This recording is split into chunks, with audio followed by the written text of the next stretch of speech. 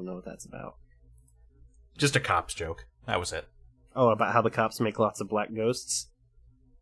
I think that's the one. That's a much better joke than I had. No, I was just thinking, like, black ghosts are the cops. But, yes, wow. Those two exchanges are your cold open. You're welcome. Yeah, that's going in there as cold open now.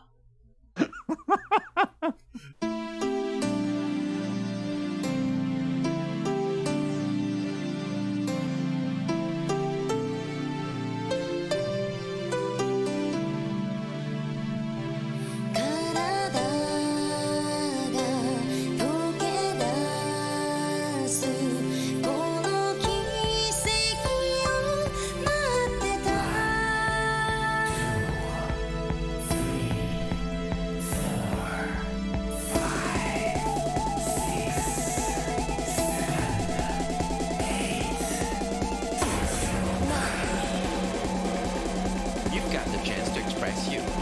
Here comes the imagination.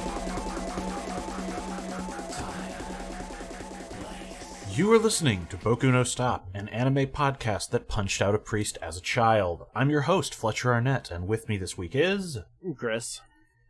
And Matt.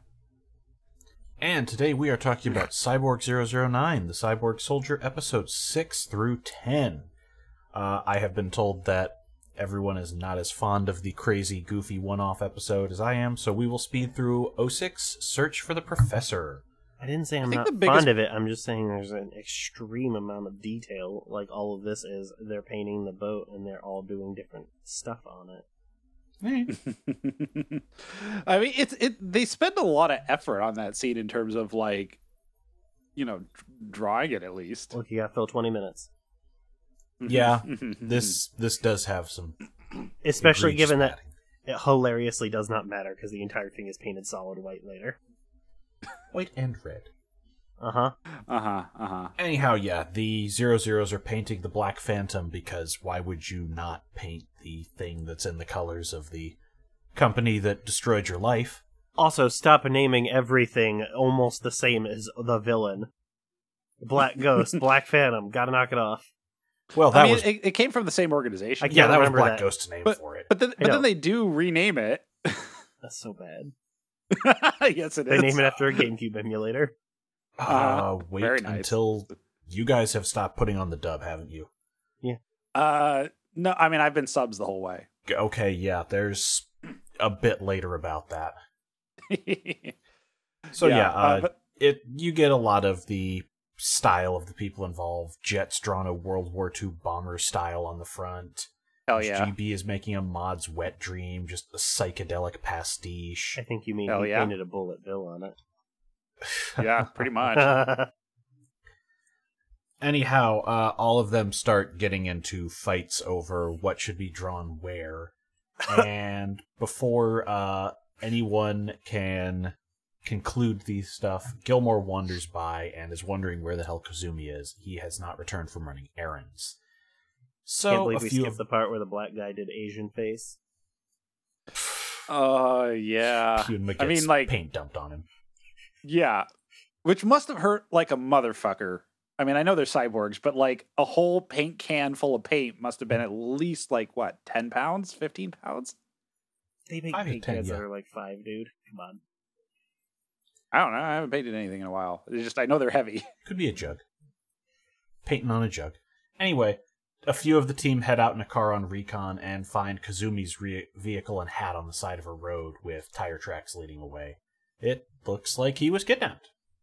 The tire tracks, so they hop in their car, follow the tire tracks, which end over a cliff. Like clearly, it has driven off the cliff. GB just says, "I can't." I think they went all Thelma and Louise. Very good.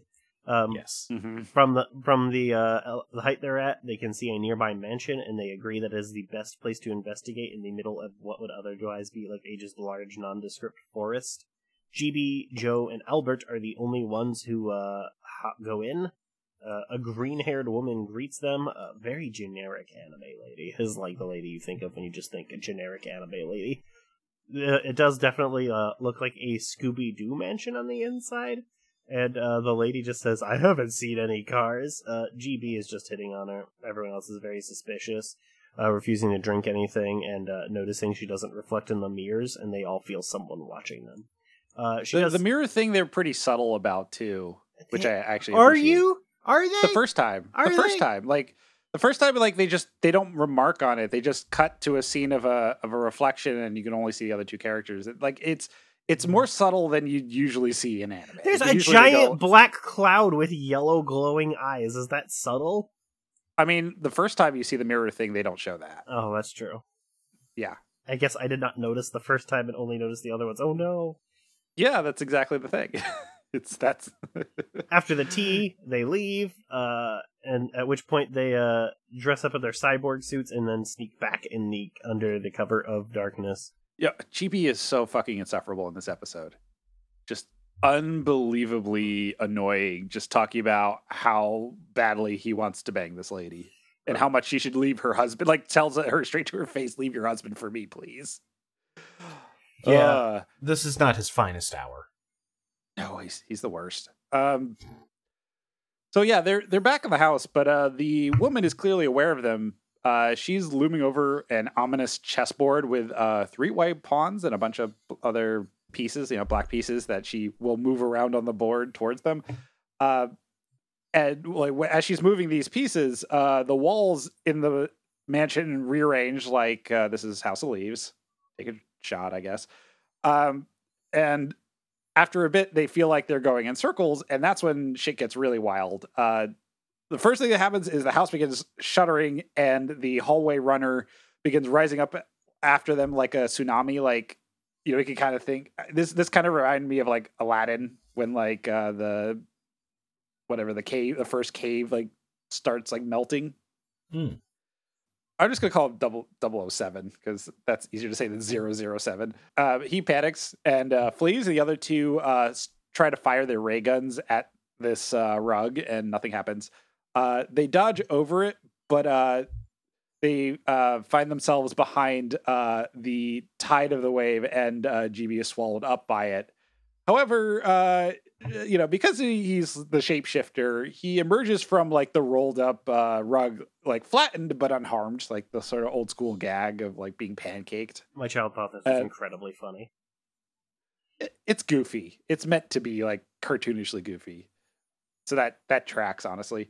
But yeah, GB is still, trying to defend this woman and say, clearly it's just a home security system, which, what the fuck? Which honestly, it's like surprisingly robust commentary from this show about the horrifying security state that ADT will turn your house into. Having never been around something like that, like I've never known anyone with a security system. I knew some jobs that had the panels. You got any stories? I'm completely clueless. Oh, no, they're just a nightmare. Like, if a bird flies into your window, your alarm goes off because it's, like, got lasers over the surface of the glass to detect warping, like if it's been broken. But they are hypersensitive. You want cops at your house a lot. That's a way to do it. Yikes. Yeah. It is a way of paying a company to turn your house into a Walmart where the cops become your LP department. Yikes. Not great. No.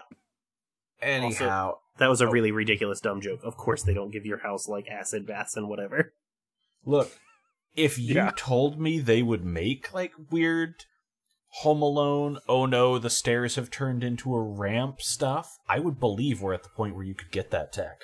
So things go awry pretty fast from here on. A staircase starts dumping them onto a pit of steel spikes, which they only avoid because GB turns his limbs into octopi legs to stick to the wall. Even he has to admit they're in enemy territory at this point.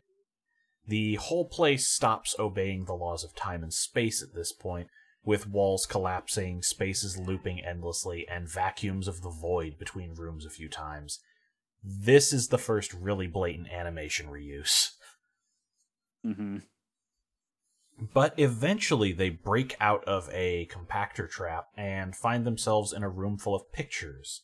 Black and white pictures of the lady and the gentleman. And it kind of looks turn of the last century, to be fair. Yeah, I think GB like calls out like, oh, there's like horse-drawn carriages and stuff. Yeah, there's carriages. It might be Britain, depending on some of them. They don't say where it is. The dub claims this is like, the Civil War, but it's like, what? No, you're still in Japan. That's not a thing. So there's letters from the man. It becomes very clear he died a while ago in whatever war this was, and she's not supposed to be here. Yeah. And at this point, the walls begin cackling, and she just says, "It was rude of you not to tell me your name, 004, 007, and 009. Because she is the next model Black Ghost Cyborg, 0012. Kozumi was never here and is in fact en route to Tokyo as another trap. But the cyborgs hear this and realize there's no need to hold back, just starting to smash their way forward. I do love the villain line of, "Fools, you can't escape my body."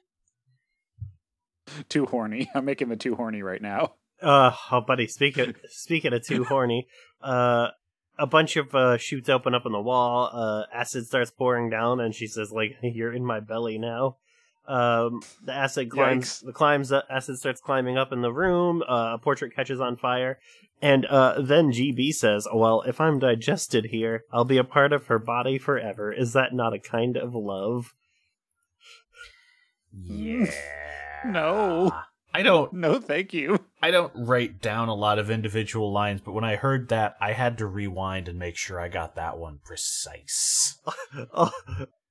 It was stand out enough that I DM'd Fletcher to make sure it was included in the notes. It was. As the so the trio focus fire on a single spot in the wall to escape. More chaos ensues, and then eventually they all find themselves in the main hall again. Then the walls start doing like an ultrasonic wave attack aimed at them to immobilize them. But luckily Joe's senses are just a little bit sharper than everyone else's. He's able to figure out where the origin point of the sound is. He pops into an accelerator mode and obliterates a mirror at the top of the Resident Evil style stairs. Behind the stairs and behind the mirror, the crew gets to see the real 0012, which is a whirling mass of cables and dynamos with a glass coffin atop it, which is keeping the body of this actual woman alive on life support. Like, I presume she wasn't like modified at all. That's her body there. So the walls reveal their form as more wiring and metal, and GB tries to save the woman because he's I mean, I guess he's still horny for her, or I guess at this point he's just like, she needs to be saved. And at this point, the entire chamber just bursts into flames. From this point on, 0012 is silent, whether because she's either dead or not functional. We don't know. We just know that the whole building has stopped shifting, but it is getting more and more on fire, and the cyborgs leave. As the Inferno climbs the building, GB is first to see something that he claims impossible, which is the silhouettes of the lady and the guy from the photographs sort of floating above the mansion.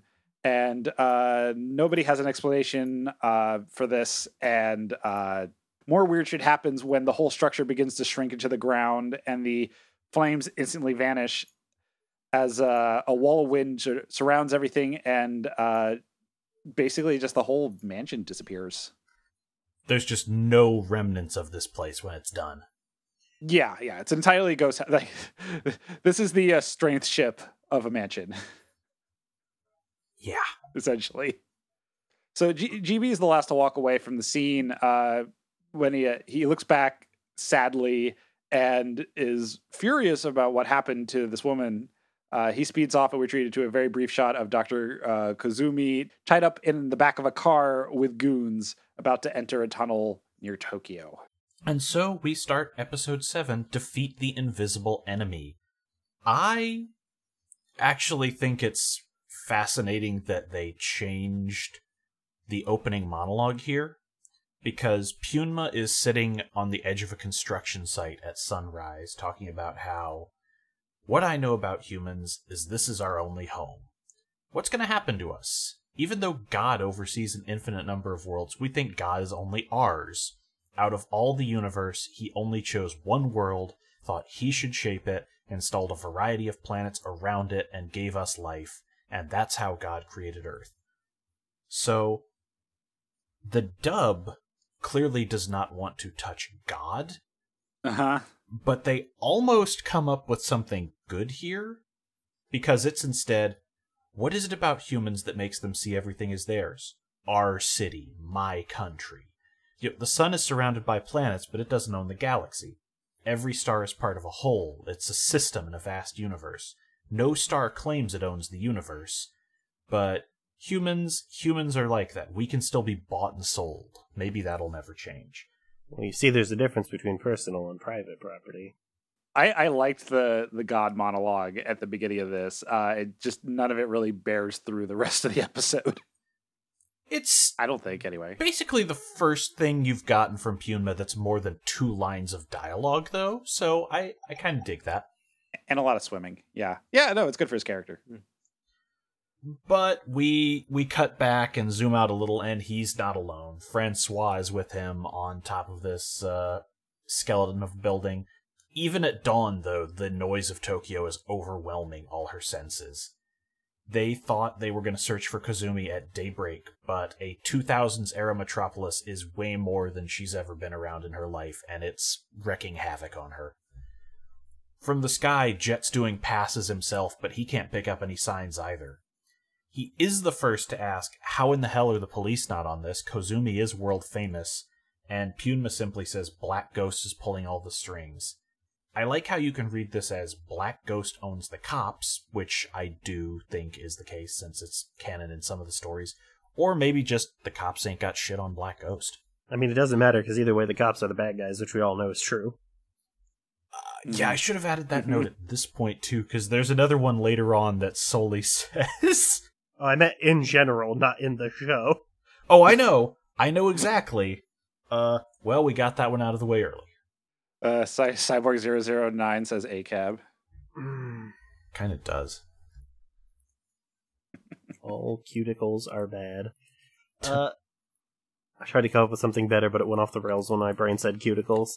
There's not a lot of finger content in this particular show. This is not like JoJo's. That's a sentence.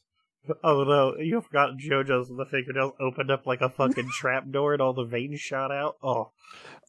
Chris, you're gonna like the second part of Lovers then, because vein stuff comes back. Not gonna like. We got to Yasu-sama wandering the streets, very hungry, bemoaning that Tokyo is such a hard place, and oh, if only fortune would smile upon me. And then some fucking rando walks out of a bakery with a bag of bread, and he begins chasing him down the road for food. There's like that good comedy gag where they like step sideways at the same time and then both sprint off. I like that. Mm-hmm. There's a bit of foreshadowing here when Yasu fails to catch him and collapses, saying, "You're faster than you look." A familiar voice interjects, saying Yasu hasn't changed a bit. We look up, and it's Joe, who Yasu knows from the past. They were both hoodlums in the orphanage, where he punched out the priest that took care of them for kind of no reason. It's a lot. Yeah. This flashback's a lot. Also, the part where I definitely thought they were going to imply he actually burned down the church, but with fireworks. Because there's that bit where they replace all of his holy votive candles with fucking fireworks. Yes. Joe and Yasu were Hellraisers. Hell yeah. Yeah. We catch up to the end of the flashback, and Yasu straight up goes, I thought you were the one who killed him because of that time you punched him, which is a very large leap. Joe is a little offended. Bread Guy is just kind of hanging out there carving something with out of wood. Joe says, I wouldn't do that. I loved the pastor. He was good to me. And then Yasu starts going, you sure about that? The bread boy, I guess we'll call him for now. Like he is like a really dopey looking character. Like I want to say like the closest thing I could think of was like the best friend in the Zitz comic. What if Gutsman was a person? He does have some Gutsman energy, but I see where Matt's coming. This guy does look like a newspaper comic strip character. He's got no eyes under a tuft of hair. Yeah, like Big, yeah. beefy type. Like a Ziggy. Yeah. Yeah, this is if Yeah. Ziggy got swole. Hell yeah. Yeah. It looks really goofy, and then when this character becomes more prominent, I just can't buy it because he looks so goofy. Oh man, this is such a good episode, though. Yeah, I really love this arc. That's very good. Though, I'm not gonna lie, there should have been something between the moment and the ending, so it was not so funny. Yeah. I'm gonna punch you in the gut again. Yeah, but there's a specific shot like that's coming right up that they keep cutting back to that I just can't take seriously. Yeah, well, like when he hands him the carving. Yeah, who cares? Or whatever.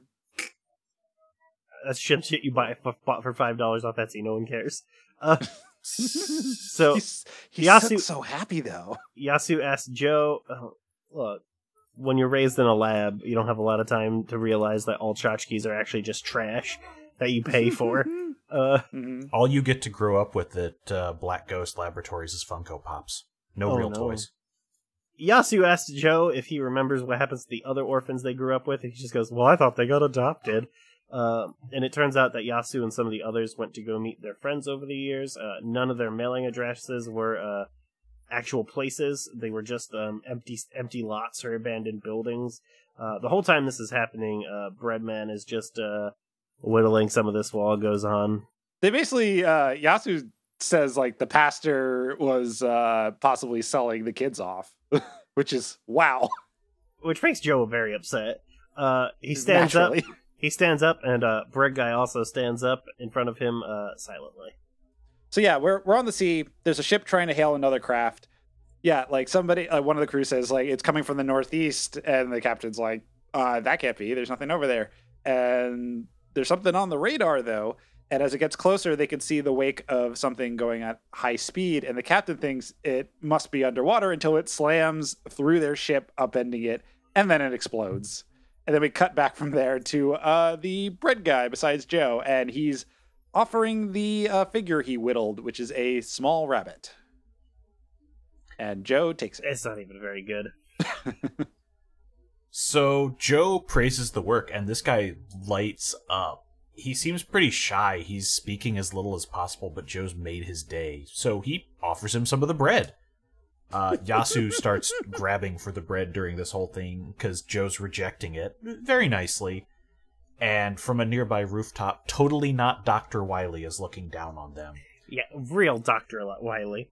We already have two guys that are Dr. Light. But it's like Dr. Wily, but also a clown. He That's does called have Dr. a clown nose. It's called Dr. Wily, though. Dr. Wily got that clown nose. Dr. Wily looks more whatever vaguely what is it, Russian? Like This guy is Dr. Wily as a mob doctor. Probably because of the fact that his name is Sharp and he carries a bunch of knives. So we actually see this guy start leaping across rooftops until he walks into the little park they're all at. This is how I assume all the old people at the gym are when they're not there.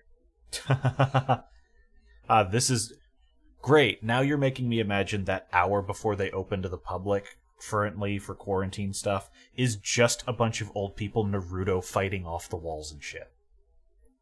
As someone that goes to the gym at 4 in the morning, that's not what it's like. Well, you've just... Damn it. You ruined it. I have one guy who looks like Phil, but more swole, and that's about the only people there at 4 in the morning. Oh, there's a black guy who's always doing the stair machine.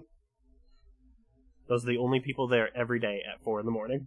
You ruined my happy Naruto paradise. I'm sorry. Yeah, I've definitely ran into like the head of my office at the gym once. It was a guy like 60 years old, and super awkward to run into coworkers when you're naked in the gym in the locker room. I'm not gonna lie, old guys love just letting their dick hang out. Yes. It's like their favorite thing. It's a known phenomenon. I'll just say it. Not a joke.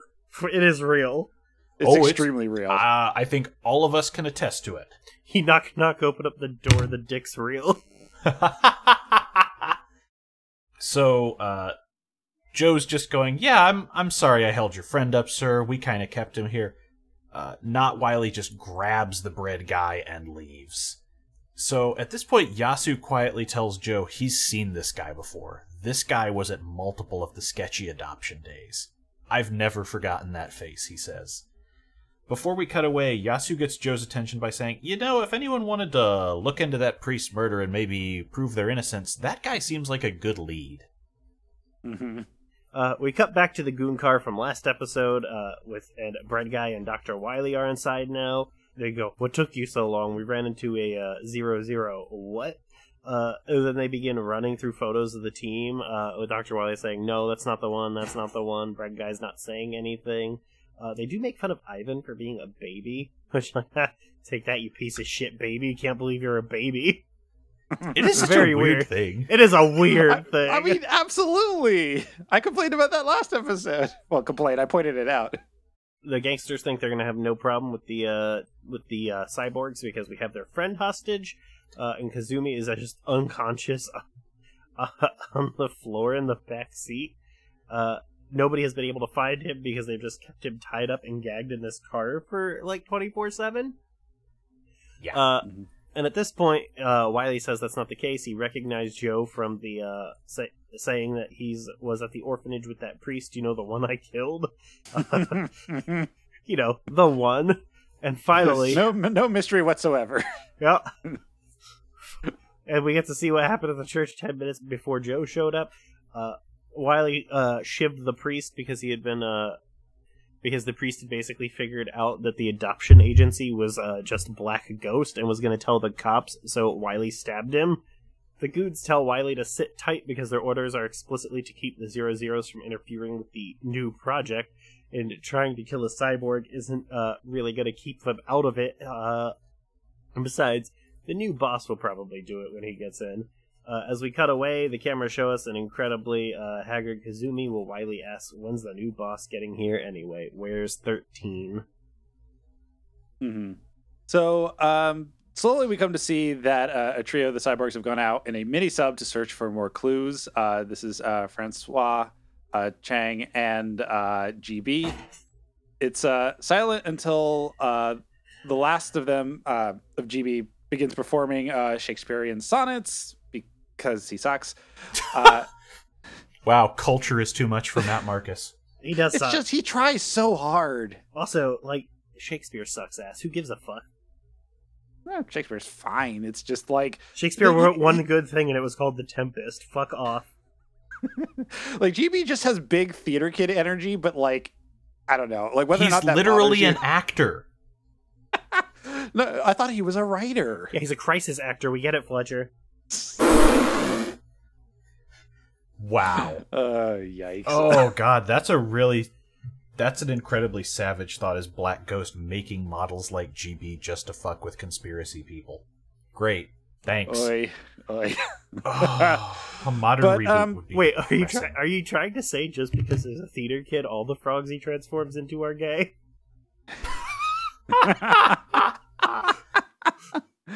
But anyway, so GB's recitation of Shakespeare does cheer up Francois a little bit. But then she gets back to business saying, we will still need to check cargo ship sinking. It might be connected to Black Ghosts because duh. And GB starts doing another poem about how Gilmore seeks Black Ghost in everything, or sees Black Ghost in everything. I do want to give props to the dub. They create an entirely new one which rhymes, and he does sing it. So, good effort. There has to be an anime middle ground of how suspicious you should be between JoJo's not at all suspicious of stands and this suspicious of everything. Mm-hmm. Mm-hmm. Yeah. I also do love that they are calling out, hey, Gilmore is jumping at every single shadow ever when he's not even the one being targeted. Yeah, he definitely is extremely anxious about everything. I mean, granted, seeing how omnipresent Black Ghost is, I would understand that. But GB is interrupted by Pyunma, who knocks on the window of the sub, which understandably makes him scream. And for what it's worth, it is kind of a dick move that Pyunma didn't just, radio in or telepath in, however these guys communicate with each other. But it seems like whatever's down there left very, very big footprints. So, we cut to the docks where the Goon Squad parks and just kicks Kazumi out of the back seat. Machine Gun, one of the mooks, has gotten a telepathic message from 13 to meet them there. I believe we called it Machine Gun. The other guy extends binocular eyeballs to see a shadow in the water, which flings itself ashore in a cloud of nothing. I'm glad his binocular eyeballs pay off later. Yeah. It's a good scene. I enjoy that whole thing. And 0013 is invisible. Although it does still have some kind of form, we can see it cast a shadow that moves in some of the lights. Kazumi, deciding that he wants nothing to do with this, takes a chance while everyone is awed and makes a run for it. But 13 is also large as hell, and it just reaches out an invisible claw, hooking him into midair by his suit. They do a good job faking you out this episode where you think the giant robot is 13. Yeah, I really love that, and I actually left that in the notes because I figured we'd cover that next time, especially since none of the mooks know otherwise. What do you mean next time? We're covering this in this episode, right? Well, in the next episode. Okay. Okay. Yeah, I wrote this one not revealing it, and then the next one, it's like, yeah, we get into that. I mean, the thing that is notable, they did mention earlier, like, oh, when is 13 going to get there? And, like, the kid's right next to him. Well, they don't know that, right? They don't know. That's the point, is that they didn't know that. Back at the ship, some of the cyborgs are chatting amongst themselves. A few aren't sure if the footprint really means that there is something so large out there. They say it'd be easier to find a massive cyborg than a single old man, if that cyborg exists. Gilmore comes in and agrees, and he also says, like, hey, you're right, this whole thing might be a wild goose chase, but I'm guilty that I put my friend in danger, so I really just want to save him, because it's kind of our fault. They give the order to everyone still in the field, come in for the night, and before Joe can make his way back, the goon car sees him, and they try to get his attention, but Wiley goes off half-cocked and attacks him, jumping up across the warehouse roofs, very clearly modified. There's some banter, but Sharp makes the mistake of trying to outspeed Joe in his accelerator mode, who the instant he sees a bullet heading his way, he speeds behind Sharp and cocks his ray gun and tells him to spill the beans, everything he knows about what was going on with the priest. So the goons in the car look at this situation and go, we're getting the fuck out of here. But before they could drive off, the earthquakes and buildings explode, like the ground cracks, and it's because 0013 is coming to intervene.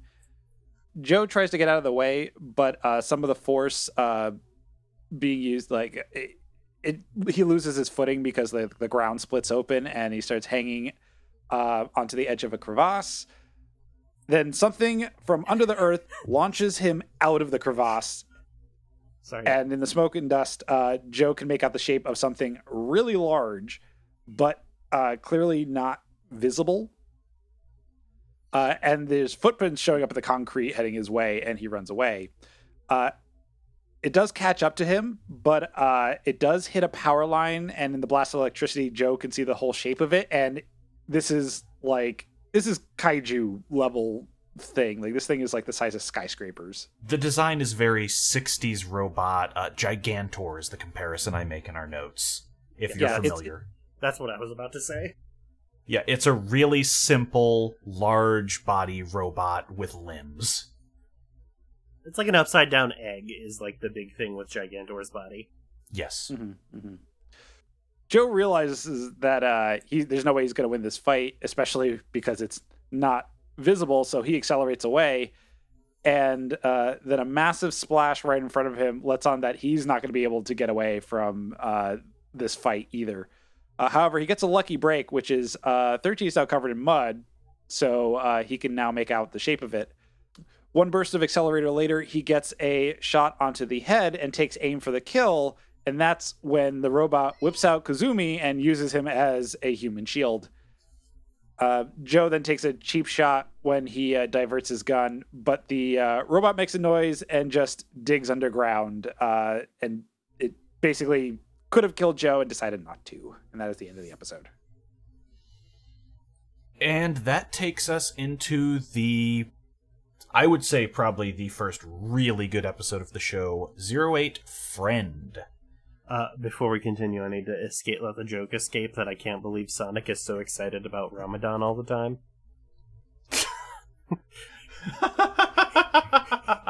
He just gotta go fast.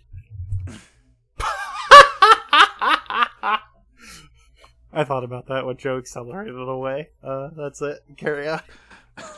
You know what? You made me laugh. Yeah, I've seen that. How joke dare before. you? Pretty good. Fuck. Pretty good. It's a good one. So this one begins in an entirely different story. Look, Matt, the field of Sonic OC is highly competitive. Uh-huh. Probably, especially if you have a common name. Yeah, I've definitely looked mine up once.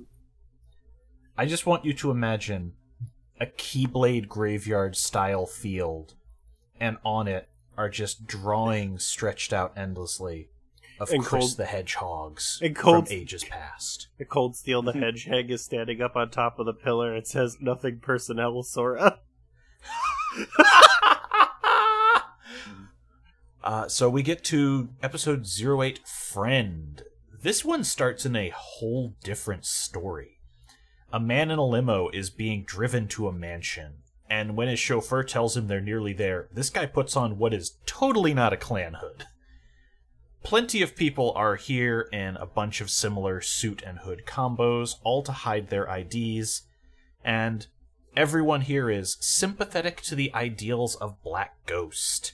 Eventually, we see the person lecturing this crowd is Skull, and they are here to see a demonstration of a new weapon.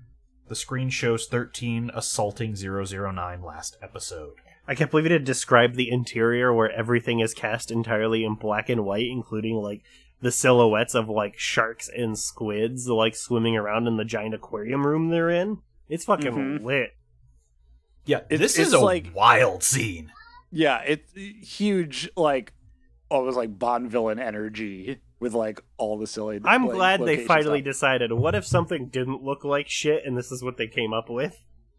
So, I have been trying to find some of the 60s adaptation of this show.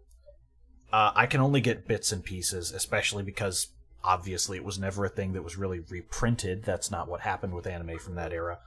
But I really suspect the black and white is an homage to that, especially with all the very goofy cartoon designs and the fact that, you know, again, perfectly black and white. Back in the present, Joe has returned to the current hideout, and Gilmore is trying to figure out what they even ran out into, given what they know of the other Black Ghost projects. One of the only good UIs in anime, where it's just actually a table to display tabular data. Love it. They eventually realize that the robot is just translucent and not invisible, and the easiest way for that to happen is to make the outside mirror itself. So this is just like Metal Gear Solid 4 camo. Mm-hmm. So heat differentials in the air, so they just want to hit it basically with a missile to create thermal scattering. The big issue they have, though, is if it has Kazumi as a hostage, which not just a hostage, like on a fucking cross, they can't just destroy it in a show of force. Mm-hmm. Yeah. From there, we go back to the Black Ghost showroom where Skull is saying that the best thing he can do to really get a sense of scale of this thing that he's trying to sell to these prospective buyers is, create an earthquake in Tokyo, just for shits and giggles. So he unleashes 0013 on the city, and it just straight up blasts itself across the city for about a mile, splitting the earth and dropping buildings in its path. So just straight up murders, like, probably tens of thousands of people. Yeah. It's like, holy shit. Underground, the other cyborgs see this and immediately realize that it isn't a natural disaster because the epicenter of the earthquake is moving. And realizing how dangerous being under the earth is right now, they raise up the ship. With some teasing, Francois reveals that she gave the ship its name, and Jet Like Jet hates it because Punma like calls it out, just calls it to calls the ship to go hard to the surface and refers to it as Dolphin. So she named the ship Dolphin. For the record, I was very upset next episode when the guy said we need to do an emergency ascent to flood the ballast, which is the opposite of how you do that. Yep. I was thinking that myself when the episode was going on, but I thought it might be too nitpicky of me. It's not even being a nerd. 30 seconds earlier, they say we need to make an emergency dive, flood the ballast, and then they say we need to make an emergency ascent, flood the ballast. You know one of them is wrong, even if you don't know which one. Yep, and that is in both translations, so clearly someone who wrote this just didn't know what. Rip. Paul is gonna be so bad. As they launch and hit the skies, everyone is horrified when they reach the city and actually see Tokyo straight up eating shit. It's on fire. Buildings are collapsing. It's straight up Shin Godzilla right now. You can skip that. Okay. I mean, look. I know a lot of people I would describe as that. Well, now I have to read it. I was just trying to make you guys laugh. My spell check apparently thinks sysaster is a real word because until I pasted these notes into Google Docs, it never corrected my typo on my computer. that has to be a thing. Well, we're talking about jokes. It took all of my willpower to not interrupt the podcast to say, but damn, that crevasse, though. Because Matt said crevasse instead of crevice. But anyway, back in the showroom, Skull is giving a speech. He says, all of this destruction from a single invisible black ghost creation. And he continues the spiel as we see shots of all of the carnage. This is probably the most chilling Skull has been because he just started leveling one of the biggest cities on the planet, all in the name of going, would you like to buy 5? Yeah, like, that's the thing. The end game just turns into, like, any country can just erase a city, like, invisibly, just all the time. Like, this just seems like a huge nightmare. Yeah. Okay, but it might be a nightmare, but line go up. That's very much the Black Ghost ethos, yes. Yeah, I just wonder how much of this is supposed to be a deterrent. And how much of this is actually, no, we actually want the countries to absolutely destroy each other. Black Ghost definitely does. Yeah, I guess it's war profiteering. Yeah, they are unambiguously amoral profiteers off of every kind of horrible... We're going to find out later they're slave traders. Great. They are explicitly dealers of human misery. So, back on the ship, the 00s have clearly been investigating the Dolphin's features because they're now flying above the city in a similar camo to that of the 13 Robo. Jet is continuing to get pissy every time someone calls it the Dolphin, and every time we do, the camera cuts to a new toy or sticker someone has hung or plastered around the place. It's the same one every time. It's the same dolphin necklace. No, they cut to, there's a decal on the window, there's one hanging from the roof like it's off of the rear view mirror, like a little charm. There's a few of them. The best plan anyone has right now is to detonate a heat bomb from the Dolphin on the thing. The effect of the temperature change will screw up with the refractive camo so they can find it and hit it. Unfortunately, Gilmore is super hung up on how dangerous this would be to Kozumi right now. He says, we have to hold off, and whoever goes in to fire this thing needs to be exceedingly careful. He is clearly racked with guilt, and he does not want any harm to come to his buddy. But Joe has an epiphany and decides to try something. He says if he's allowed to go out solo, he can rescue Kozumi. Gilmore very hesitantly agrees, but after he's gone, everyone else decides without Joe that whether or not he succeeds, they're going to use the bomb plan soon, because this thing is only going to continue destroying Tokyo. So all parties initiate their plan. GB starts. He fires the bomb. He's hilariously the first person to call out. Do you think this crow with a rocket launcher is a bit conspicuous? And elsewhere, Skull begins flipping out as his Cybertruck's bulletproof window shatters live in front of potential investors. Of note, this is when he says, call in 13 and send the robot underground, which is the first hint that we really have that the giant robot is not 13. Joe, unaware his companions have already started firing the robot, is wandering the streets. He hears a kid crying and goes full Kiryu, trying to get her to safety. Then suddenly he hears a voice saying 009 this way, and we, the audience, can see it's 13, the bread guy. He's led out of the city, and it becomes clear that not all of the ghost goons know that the robot isn't 13 either, because why would you sell that? Because you sell the big robot, not the kid. However, two of them figure out in time that he's psychically tipping off of Joe to save the child. Fletcher, you missed it earlier where I conflated Pakistan and Palestine. Ooh, that's a mix-up. that happened. Another Anne Frank moment. I'm about to leave it in too because it was very funny. Joe follows the voice, and it takes him up a log staircase to what looks like a Shinto temple up on a cliffside by the ocean. And the goons are there. 13 is there. Joe gets cornered at the cliff, in front of the ocean again. This seems to be a thing with him. Sharp has a gun. He says, do you want to go out with a bullet, or should I kill you the same way I did the priest? Joe does the usual teasing info out of the enemy who thinks he has you cornered move, and the goons say that the priest was just as dark as everyone else because it is a sin to be naive too. And this sets Joe off, and all Sharp can say is there are a lot more people like me who... That's a direct quote. It's so weird. Who thrill to this than you can imagine.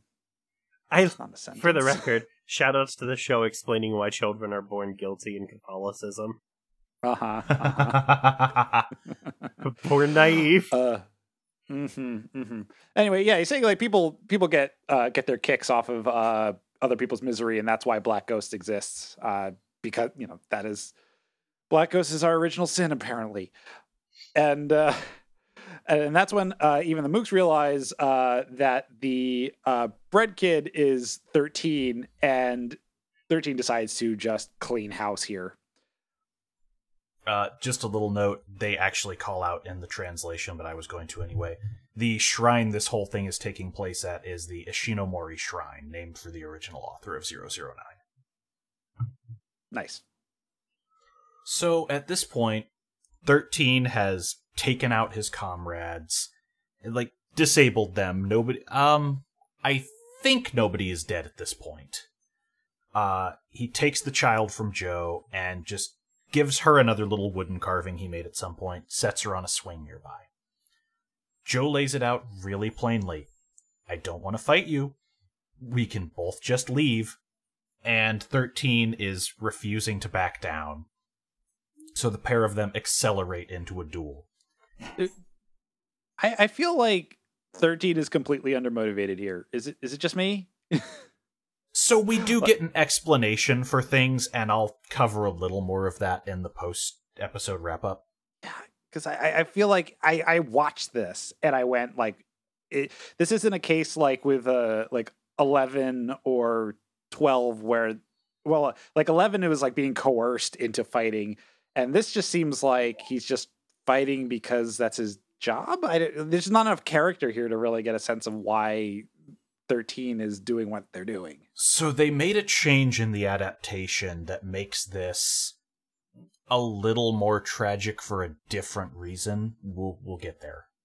Okay. I really love this scene because they don't show us the fight for the vast majority of it.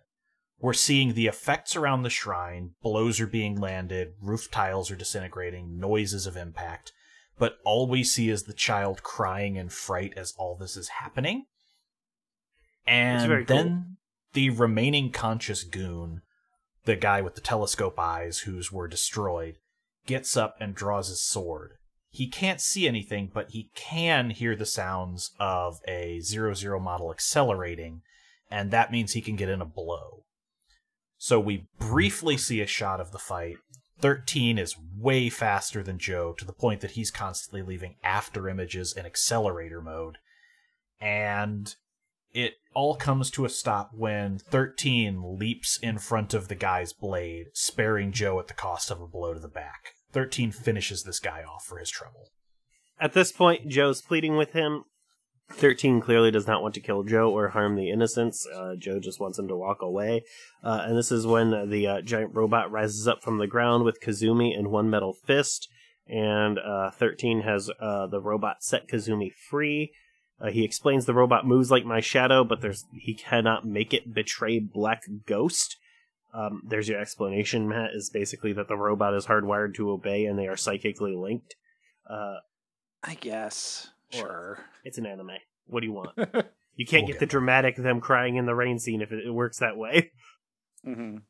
The 13 and the robot pull a Joe and fling themselves into the sea and then explode. Joe rushes into the water, pulling 13 out. He gets one brief conversation with him where 13 asks 009, what was your real name? And Joe tells him, and before he can get 13's name in response, the hand slips out of his own, indicating that he is dead. A good touch from the translators here is that the subtitles have Joe going from saying 0013 to simply the word 13 here, because he refuses to treat him like he belongs to Black Ghost in his death. So, this arc has changed a little bit from the manga.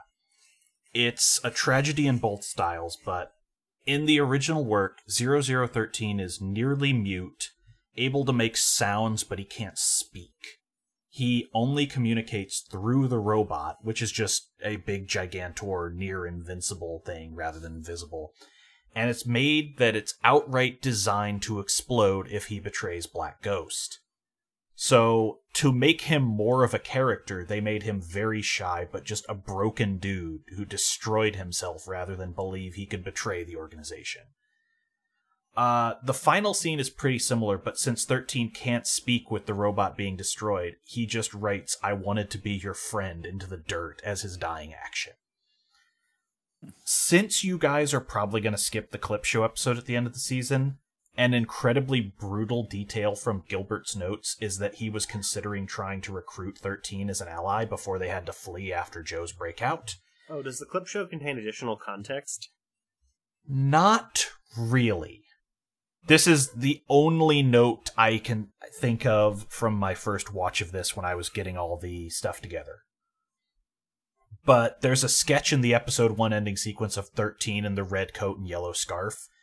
And it's just a nice, brutal detail when you have that end of season capstone that explains why the fuck was that there. Mm-hmm. Okay, that... I mean, I could believe that. Yeah. It's... I don't know, just tonally, it's such a weird episode. I think this is where the show really hits its stride. Yeah, for real, what's wrong with you, Matt? Like, it's definitely, like, one of the better episodes. It's also one of those things where I'm like, Joe, you realize that he's controlling a, like, I guess, like, what does it mean to, like, be a cyborg and be controlled by things? But it's like, dude just blew up a whole city. Why are you letting him go? Because he clearly is not fond of what he's doing. He was just surrounded by men who he thought would murder him. Yeah, I don't think they sell that very well. Like, I think, like... Who lets the prize weapon that you're going to make billions off of go to the bakery? To be fair, it's also possible that he did that on his own. The guy has a super speed accelerator, and Sharp was clearly looking for him. He might have just skipped town when they parked the car. Yeah. Maybe he just likes bread that much. It wasn't regular bread. There was stuff in it. Which is hilarious that it was drawn as baguettes, because really what it is it's like Japanese pastries, like the curry pastries and stuff, puff pastries. Mm-hmm. Yeah. Because that's how they describe it, but it's fucking baguettes. Uh-huh. I can't believe they made a waterproof vacuum. What will they think of next? Oh, that's called a dirt devil. Never mind. Fuck. So anyway, that takes us to episode 9, The Deep Sea Devil. the U.S. title is actually cooler. It's the Satan of the Deep Sea. Hell yeah. That's pretty rad. Yeah, Uh-huh. most of the time they don't differ, but this one was like, oh, that's wild.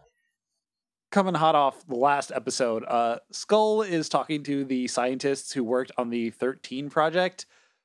He praises them, calling them talented, hardworking men, and then said, how did you fuck this up so bad? Oh my god, it's And- incredible. They get Zemnist. Uh-huh. Yeah, three of the four of them just say, this is all 13's fault, and all of a sudden, yeah, the walls, like a million lasers come out of the walls and just flash fry them. It's incredible. It's really great. They leave like fucking scorched body marks on the ground like nuke victims. Yeah. Yeah, they should have known what was going to come when they went into the laser room. But anyway, I thought this was where we trained. I didn't know it was literal a danger room. Oh, you We die can go in to the night. danger room. You die in Gonna real make a life. knife store called the Danger Room. Let's be honest. If someone's opening a knife store now, they call it Knives Out. Yeah. But anyway, great movie. But anyway, the fourth Doctor, Dr. Was Belk, is it was really good. Yeah, I enjoyed it. yeah. It's Was cool. a very good piece, and I feel that I can sell. This detective movie doesn't seem very cool. I'm gonna watch the sequels to Godzilla 2014 instead. Mm-hmm. You know, as long as you don't tell me you're watching that Netflix animated trilogy, I won't judge you. I'm thinking about it. How bad are they? Really that bad? The first Yes. one seems okay. The second and the third one seem to go very off the rails. They have concepts that I could see being used well, but the writer is a hack. Mm-hmm. Oh, he's So, an like- anime writer, you say? King Ghidorah being a god from another dimension that Godzilla can't fight because it's not in phase with reality is a sick so- plan. That's so fucking stupid. But it does not work in execution. Well, no, because of course it doesn't. Yeah. Anyway, that's the level of writing you're getting to. Don't. Mm-hmm. Anyway, the last Doctor, he's asked the same question, and his response is, "Well, clearly we need to enhance the robot more. If you let me, take another shot, I can double, maybe triple the power of it. Just don't kill me, please." So Skull likes the sound of this and assigns him to another Black Ghost general as assistants. Basically, he's the guy who will put a bullet in the back of your head if you fuck up again. And his name is Zambroso. The instant Skull leaves, Zambroso just goes, "God, you're a stain on your family. Tell you what, you can have one of my fresh recruits," and walks off, leaving Belk with the biggest dipshit you could imagine. This And this guy really bothers me. Is very actually upsetting. because he's such a toady. Well, no, he winds up being like a realistic depiction of who terrorists are, which are just like disaffected, angry young men.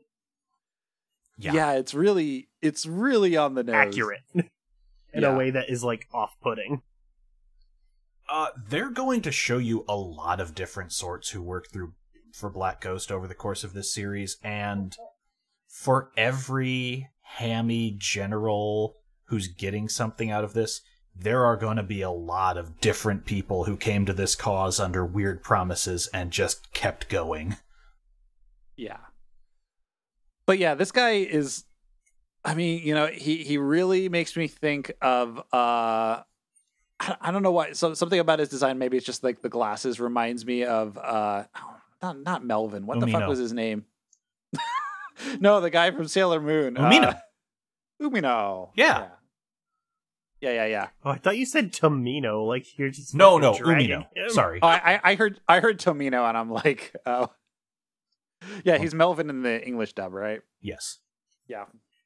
So we're in a cave, hanging out outside the Dolphin. Gilmore and Kazumi are having a chat, saying, Gilmore says, "We have to leave now to keep you from getting killed as collateral damage." And he's like, "Oh, fine, come back sometime." And the cyborg's best plan is that if they salvage the wreckage of the 13 robot, they might be able to find a clue to Black Ghost's bases and a new target to attack. Before they arrive, though, Francois hears someone else out there. A black mini-sub is taking the parts themselves, and everyone agrees the best trick is to wait and follow them rather than ruin their element of surprise, and Joe heads out in a mini-sub to trail it. With 8? Is that 8? He's got Jet with him. 2. Meanwhile, Ensign Dipshit nearly wrecks the robot with his sloppy pincer work. Belk slaps him and begins a monologue complaining about how he's just a fucking fail son. My father was a brilliant electrical engineer, and my mother once lived next to Einstein. Which, like, okay, not a very good claim to fame. That doesn't make your mother great. Yeah, this is... Belk sucks so much. I love it. The dimwit duo get the core and begin returning to their main vehicle, but Joe and Jet get caught in a bit of a mess because Belk has passed through something that only allows Black Ghost Fleet access. A bunch of robotic sharks equipped with torpedoes. So there's a detonation, and Francois just alerts everyone, oh crap, I think the porpoise just blew up. This is the point where I realized for the first time that the dub translated porpoise as Papasu, and I got so mad hearing that said out loud every time. This sucks so much ass. That's pretty terrible. I mean, I definitely like said, oh fuck you to the screen when I heard porpoise. Joe is a real Papasu. I just can't believe they got dolphin right and nobody could figure out Papasu was porpoise. Thanks for stepping on my bad Mary Sue joke. Mm-hmm. Okay, that just clicked. That's pretty good. Yeah. The heroes survived, though, because the torpedoes are proximity detonated. They dodged and it went off near them, not on them. So they fire some chaff to trigger the sensors, and a chain reaction destroys the wall of sharks. But this tips off Belk and the trainee that someone is behind them. So the trainee opens up a chest with Zambroso's orders, and it just says, lure them into the Dragon Triangle, Black Ghost's bioweapon test site. Yeah, like the trainee is like extremely just follow protocol. Why would they write the instructions if they weren't important? I respect that. Finally, someone will read all the nice documentation that I write. I'm with Chris on this. Yeah. That's the only reason I liked Amaro right away. I was like, this guy's better than my coworker. He reads the fucking manual. Yeah. So Punma joins the mini sub as the dolphin appears behind them, and they are in the Dragon Triangle now. The BG mini sub follows instructions and drops a capsule that spits out a red mist behind them as cover. Then they park themselves on the sea floor in a silent running mode. Gilmore begins going on about how this is totally just the Bermuda Triangle, except there's a deep sea devil here, according to the rumors. And this is where the hell jellyfish reveal themselves. So it turns out that these are designed as a stealthy anti-vehicle weapon.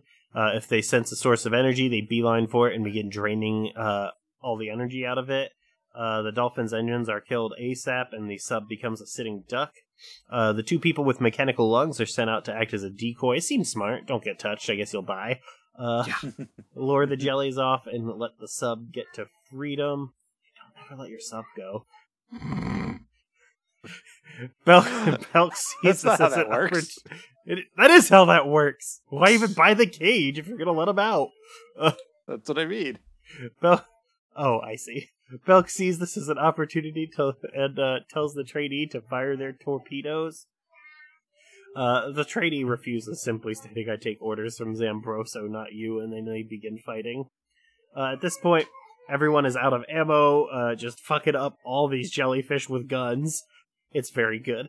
And begin attacking them individually, like just karate chopping jellyfish in half. G Junior splits one with a blow.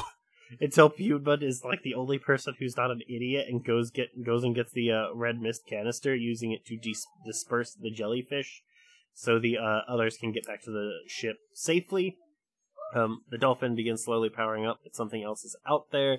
Francois hears something massive on the ocean floor below as they flee.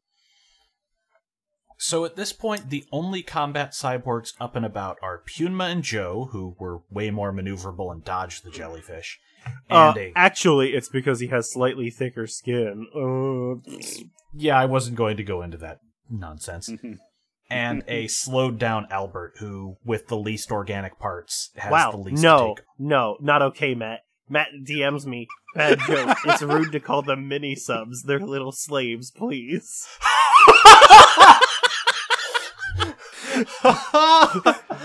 I tried not to put that on the podcast. Matt and I DM each other jokes that are too spicy for the podcast recording. I think all of us do that to some degree during these sittings. Yeah, for sure. Yeah, and also Albert is up because he's the one with the least organic parts to have taken on any toxicity. And suddenly they're the only ones up because Francois is taken out of commission by a sonic torpedo. The blast overloads her senses and knocks her the fuck out. This isn't anything the mini-sub had. Zambroso has arrived and he's taking charge of the mission now.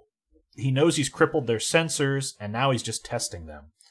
The first torpedoes don't score a hit and all he can say is, well, yeah, of course they didn't. These guys are piloting a fully loaded Black Ghost vessel.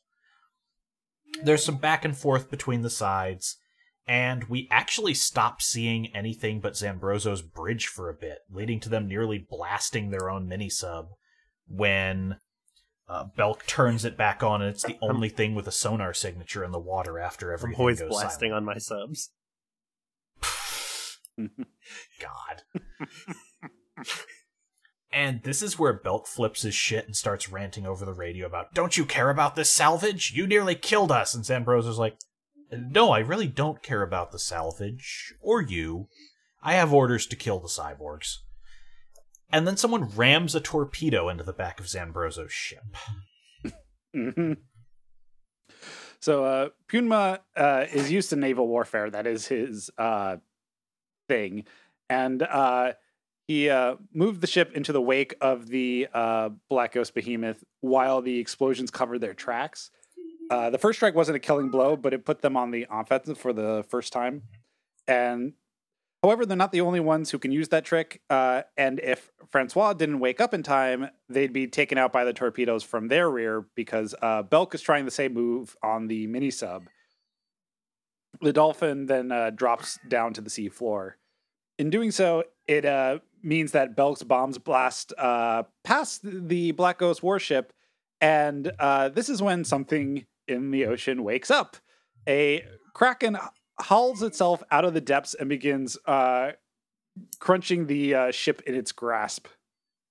And everyone is like completely freaked out by this because nothing in their files indicated there was an actual thing that was the deep sea devil. But yeah, it's a giant squid with the energy vampirism that the jellyfish had, and it is tearing Zambroso's ship to pieces.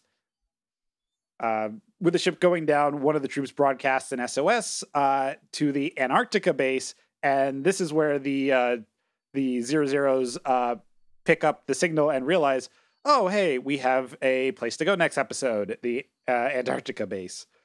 Imagine if they just said that. I mean, that's pretty much what happens. So the fate of Zambroso's ship is sealed when Belk's flailing causes the trainee to hit a random key on the control panel, which is the boost button. The mini-sub then kamikazes itself into the warship, and the explosion can be seen when the Dolphin surfaces. At the end of the episode, Joe bids goodbye to his homeland in Japan, because presumably it's the first time he's left the country. And although he's at the Bermuda Triangle, that's really far away from Japan, right? Well, they didn't surface for him to wave goodbye until now. I guess fair. Also, it's the Dragon Triangle, which is different than the Bermuda Triangle. Yet, technically, this is not the Bermuda Triangle, but it's basically the same thing for all intents and purposes. It's like a Bermuda Triangle, but in Asia. You can tell because it has the word dragon in the name. Well, in the notes it said Bermuda Triangle. I said just took Gilmore that- basically says, this is like the Bermuda Triangle. Everyone goes missing. Okay, fair enough. I didn't know it was like a literal thing. I hadn't heard of it. But that actually makes way more sense. Motherfuckers never watch the X-Files. Get them. Mhm. Look, if I watch enough anime, I will learn everything about Asia. That's how that works. Oh, buddy. No. Let's talk about Ranma. You can learn a lot about China. You and Gygax both have that same opinion, I guess. Look, if I watch enough JoJo's and they go to enough countries, I will learn everything about every country. Man, I can't believe... Wow, I can't believe they have communal toilets. Boy, if you think we're racist to Italians on this podcast, have I got a season of JoJo for you. Look, Fletcher, a guy literally dies from being too Italian. I know. Oh, no, I was talking about Caesar. I know. I'm not what is saying that, part anything because 5? I know you haven't gotten to that arc. This episode sucks, by the way, because this was a chance to make Francois not lame by making Francois able to do sonar without the revealing effect of sonar, and they never do anything with that. Yeah. You might get that later.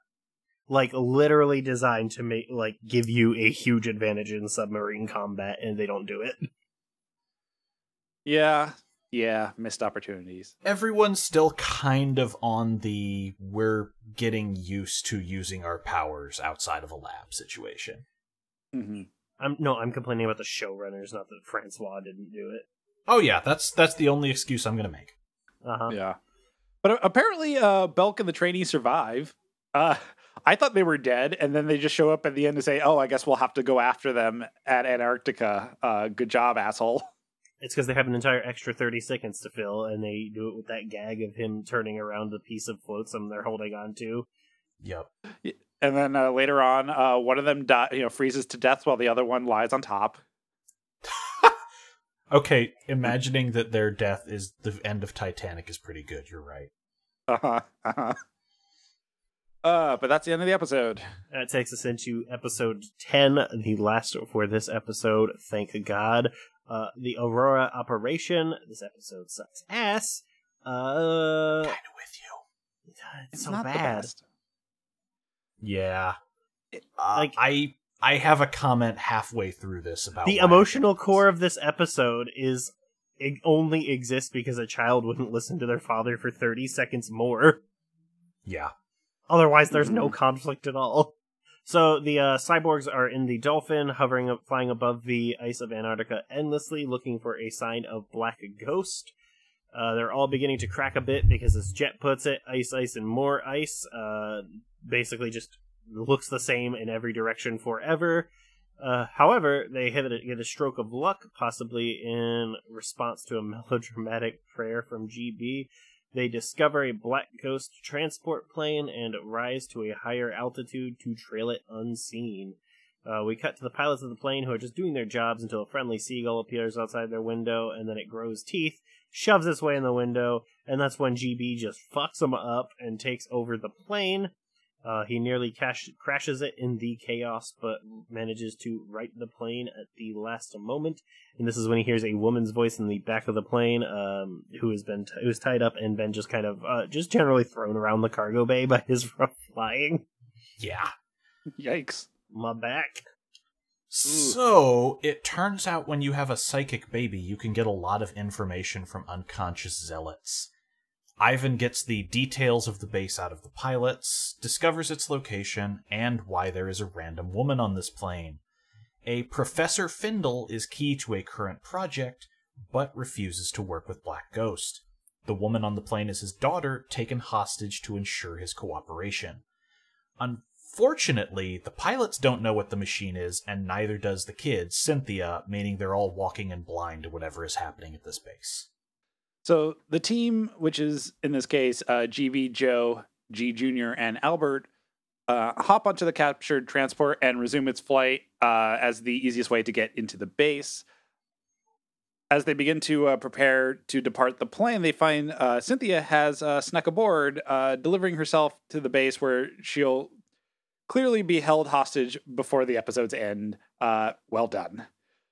So the guards come aboard and take a tied up Cynthia to her cell, and this is where we meet Professor Findle, and the base's commander.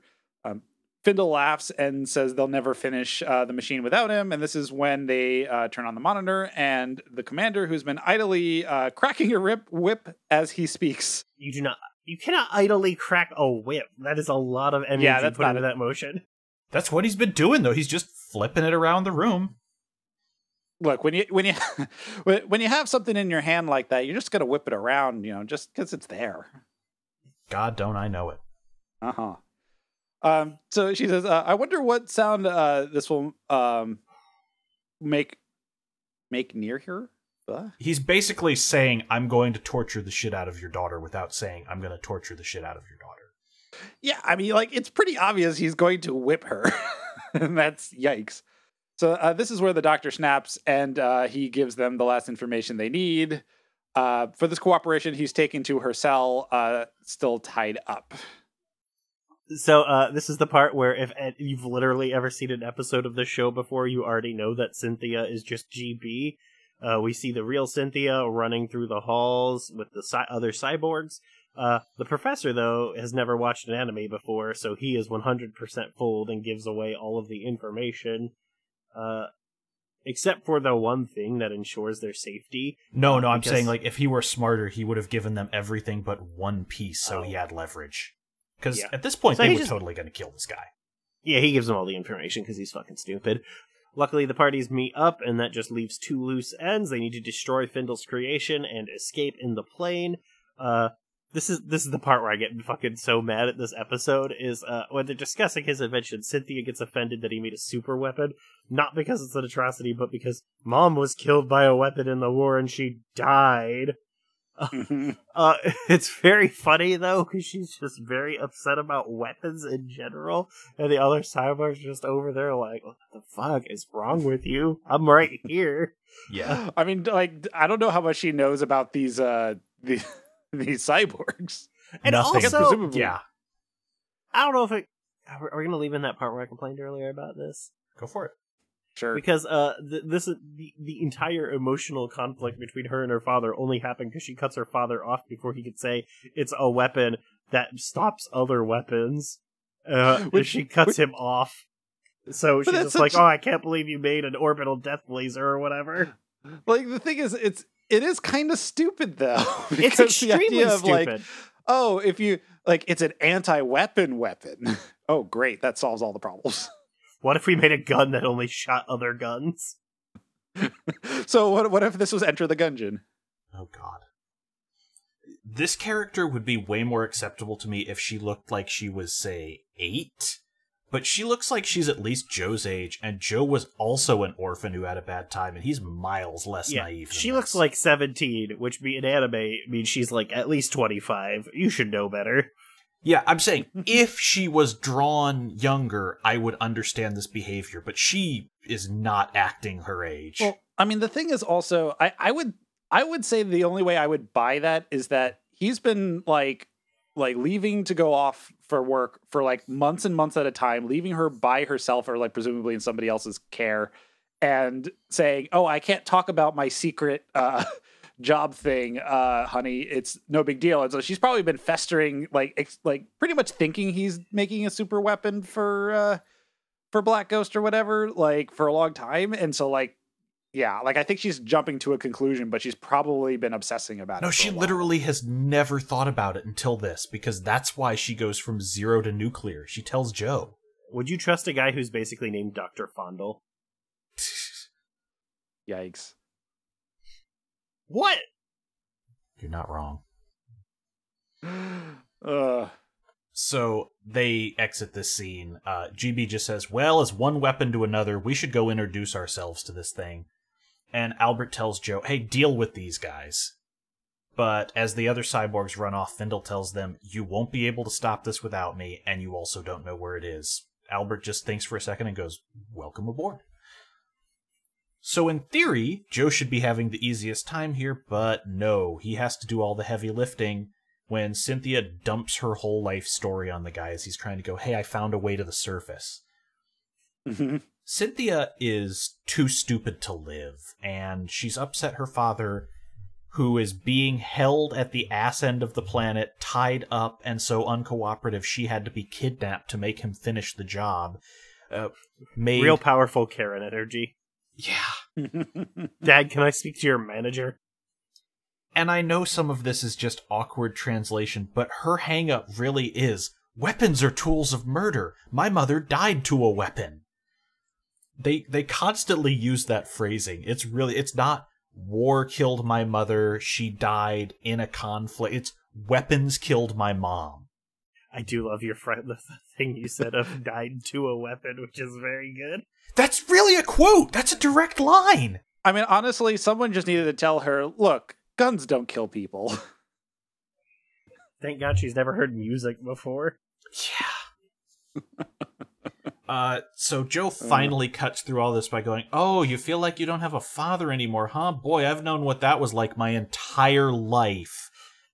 Are these weapons? I hate this stuff. And that is when the alarms start going off. Yeah. On the Dolphin, Francois hears the noise at the same time as the base, and Pyunma sees on their instruments that something has tripped a sensor inside, and the Dolphin services as backup. G Jr. is straight up T-posing down the hall, soaking up every bullet that the guards can throw. It is! He put on God mode. And Albert is covering their flanks with his patented body full of guns and missiles. So meanwhile, GB is taking the form of guards and redirecting their reinforcements to other parts of the base because that's how he's useful, I guess. And everyone's getting way better at working together, and it looks like everything's going to go fine. And then Joe and Cynthia make it to the service and meet the Dolphin as the assault team reaches the lab. The professor says it's at the bottom of this shaft, which, hi-ho. But it turns out the bottom of the shaft opens and the machine rises to meet them because the commander is not dying without a fight.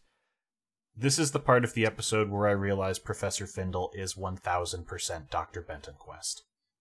He looks, yeah, you're right. Look at these photos. You can't tell me that's not a visual inspiration. It's definitely there. I will put this in the show notes. Uh-huh. God, this show is so ugly. It looks worse than Johnny Quest somehow. To be fair, that Johnny Quest was remastered off of Blu-ray. Mm-hmm. It's not SD so and is HD exclamation mark. Right, yeah. I just realized what I said after I said it. It's on Blu-ray in glorious standard definition. Uh-huh, love it. Love 480p stretched across my 55-inch television. Luckily for everyone, the weapon shaft rises up and deposits everyone in the ice field a little ways from where the Dolphin is landed, and then we do a big fight scene. The weapon goes off, and all of the cyborgs fall to the ground in agony. Francois has a very horrifying scene that Matt and I have already discussed on the JoJo's pod. Because this is the one... Yeah, she's on her back and arching her head back, and like it looks like she's about to like crack her spine and even screaming. Before like that, it's awful. When everyone's falling, she has this manic look on her face. Look, and it's just they only got 30 seconds an episode to make something not look like shit, and this is where they spent it. Yeah. Yikes. And the humans are just walking around, so the two professors just exchange anime dialogue. Findle's Mad Machine Helm 1. What a name. I can't believe we're so ableist about machinery. Is simply a device that neutralizes all weaponry, period. Very dumb. It puts out a range of frequencies designed to disarm anything. I hate when sonic vibrations turn all my bullets off. The cyborgs are living weapons, and as a result are currently trapped in hell.